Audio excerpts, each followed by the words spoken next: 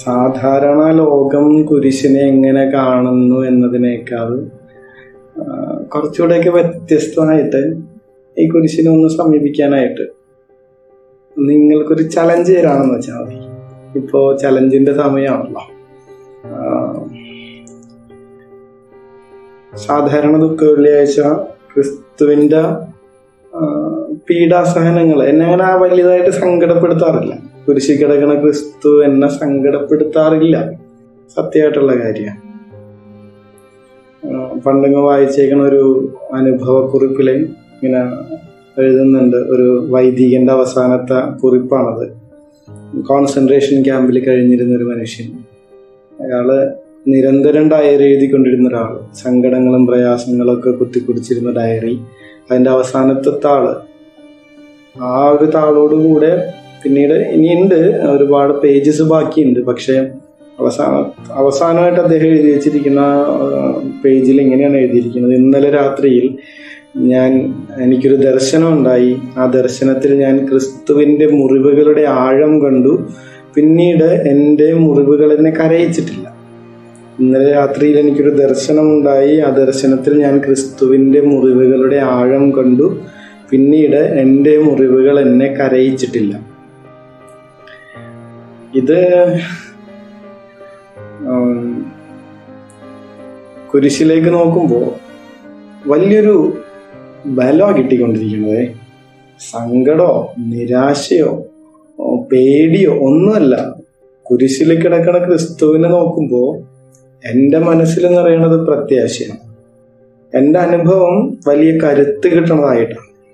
കസന്റ് സാഗീസ് തന്റെ നോവലിലല്ല ഒരു അനുഭവക്കുറിപ്പില് എഴുതുന്നുണ്ട്. അപ്പൻ അദ്ദേഹത്തെയും കൂട്ടിക്കൊണ്ട് ഇങ്ങനെ കുരിശിൽ കൊല്ലപ്പെട്ട പോരാളികളെ കാണാനായിട്ട് പോകുന്നൊരു കുറിപ്പുണ്ട്.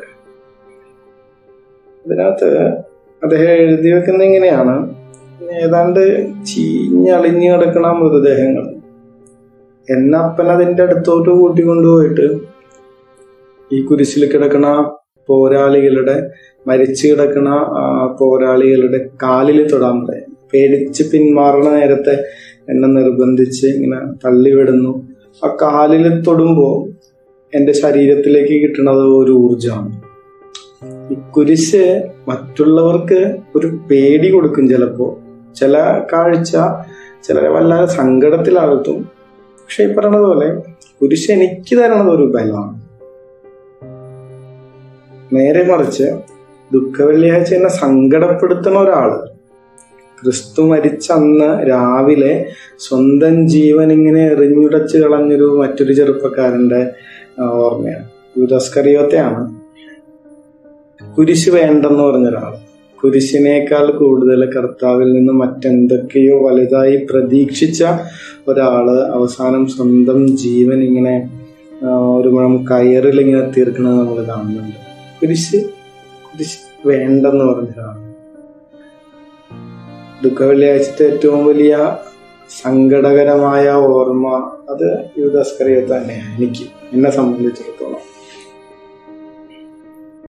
കുരിശിനെ പ്രണയിക്കാനായിട്ടാണ് കുരിശിൽ മരിച്ചവൻ നമ്മളോട് ആവശ്യപ്പെടുക.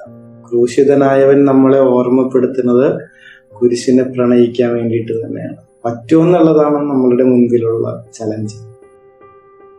നമ്മൾ സാധാരണക്കാരാണ്, ശരിയാ, ചിലപ്പോൾ അതൊന്നും പറ്റില്ല. നല്ലൊരു മാതൃക കർത്താവിന്റെ കുരിശിന്റെ വഴിയിൽ നിൽക്കണ ഈശോയെ സഹായിച്ചുകൊണ്ടിരിക്കുന്ന ശിമയോനാണ്. വലിയ ഇഷ്ടമൊന്നുമില്ല ആൾക്ക്. ജോലി കഴിഞ്ഞ് ഇങ്ങനെ കാഴ്ച കാണാമെന്നതാണ്. ആ സമയത്ത് കുരിശില് കൊല്ലുക എന്നുള്ളത് ഏറ്റവും ഹീനമായിട്ടുള്ളൊരു കുറ്റവാളിക്ക് കിട്ടുന്ന വിധിയാണ്. അതുകൊണ്ട് തന്നെ യഹൂദന്മാര് അവരുടെ കുരിശിന്റെ അറ്റത്ത് പോലും തൊടില്ല. അതുകൊണ്ടാണ് ഇങ്ങനെ പുറംജാതിക്കാരനായിട്ടുള്ള ശിമയോൻ എന്ന് പറഞ്ഞ ഒരാളെ നിർബന്ധിച്ച് വലിച്ചു പിടിച്ച് റോമാക്കാരെ കൊണ്ടുപോകണം. കാരണം ഒരു യഹൂദനും അതിന് തയ്യാറാവില്ല. ഈ മനുഷ്യൻ ആദ്യം കൊതറി മാറാനൊക്കെ നോക്കുന്നുണ്ട്, സമ്മതിക്കുന്നില്ല. അവസാനം നിർബന്ധം സഹിക്കാൻ പറ്റാതെ ക്രിസ്തുവിന്റെ കുരിശ് ഒരാളിങ്ങനെ തോളിലേറ്റുമ്പോൾ പ്രതീക്ഷിച്ച ഭാരമില്ലെന്ന് മാത്രമല്ല, വല്ലാത്ത ഒരു ലാഘവത്വം തന്റെ മനസ്സിൽ നിറയണത് ഷിമിയോൻ അറിയേണ്ടത്. നിങ്ങളൊന്ന് ആലോചിച്ച് നോക്കിയാൽ മതി. ഇത് വേറെ ഒരിടത്തും എഴുതപ്പെട്ടിട്ടില്ല. എൻ്റെ അനിലച്ചൻ്റെ ഒരു ടോക്കിൽ കേട്ടിട്ടുണ്ട്. നമ്മുടെ പുസ്തകങ്ങളിലൊന്നും അങ്ങനെ എഴുതപ്പെട്ട് കണ്ടിട്ടില്ല, ബൈബിളിലൊന്നും അങ്ങനെ എഴുതിയിട്ടില്ല. പക്ഷെ ഒന്ന് ആലോചിച്ച് നോക്കും, ഇത് നമ്മുടെ ഭാവനയും കൂടി ഒന്ന് കൂട്ടിച്ചേർക്കാൻ പറ്റിയ കാര്യമാണ്. വേണ്ട എന്ന് പറഞ്ഞ് മാറി നിന്ന ഒരാൾ ആരുടെയൊക്കെയോ നിർബന്ധം കൊണ്ട് ക്രിസ്തുവിന്റെ കുരിശെടുത്ത് തോളിൽ വെക്കുന്നു. എടുത്ത് വച്ച് കഴിഞ്ഞ് താൻ ആരുടെ കുരിശാണോ ചുമക്കണത് അവന്റെ മുഖത്തേക്ക് നോക്കുമ്പോൾ ഇത്രയും നാളും കണ്ടിട്ടില്ലാത്ത വലിയൊരു പ്രകാശം ശിമയോന്റെ കണ്ണുകളിലേക്ക്, ജീവിതത്തിലേക്ക് ഇങ്ങനെ പ്രസരിക്കുന്നുണ്ട്. പിന്നീട് നടന്നു പോകുന്നതും സമയം പോകുന്നതും വഴി താണ്ടുന്നതൊന്നും ശിമയോൻ അറിയുന്നേ ഇല്ല.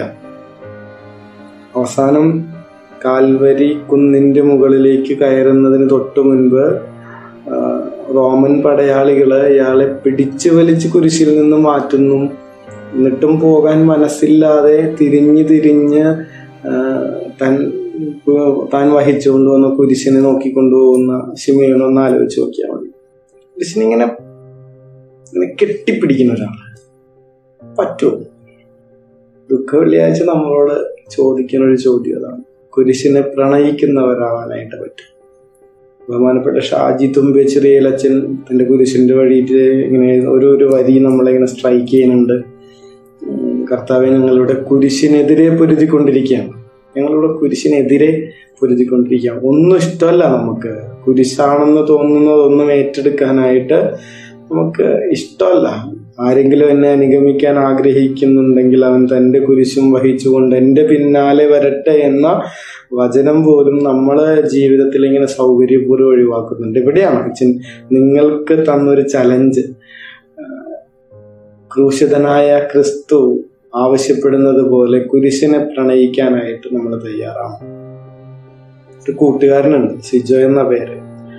3-ാം വയസ്സിൽ ഒരു കൊച്ചു കുഞ്ഞിന് അപ്പനും അമ്മയും നഷ്ടപ്പെടുന്നു. 8-ാം ക്ലാസ്സിൽ വെച്ച് തനിക്ക് 2 വയസ്സ് മാത്രം മൂത്ത ചേട്ടൻ ഒരു ആക്സിഡന്റിൽ ഇല്ലാതാവുന്നു. പിന്നീട് അവൻ വളർന്നു വന്ന സാഹചര്യങ്ങള്, അവൻ തരണം ചെയ്യേണ്ടി വന്ന ബുദ്ധിമുട്ടുകള്, പ്രതിബന്ധങ്ങള് ഒരുപാട്.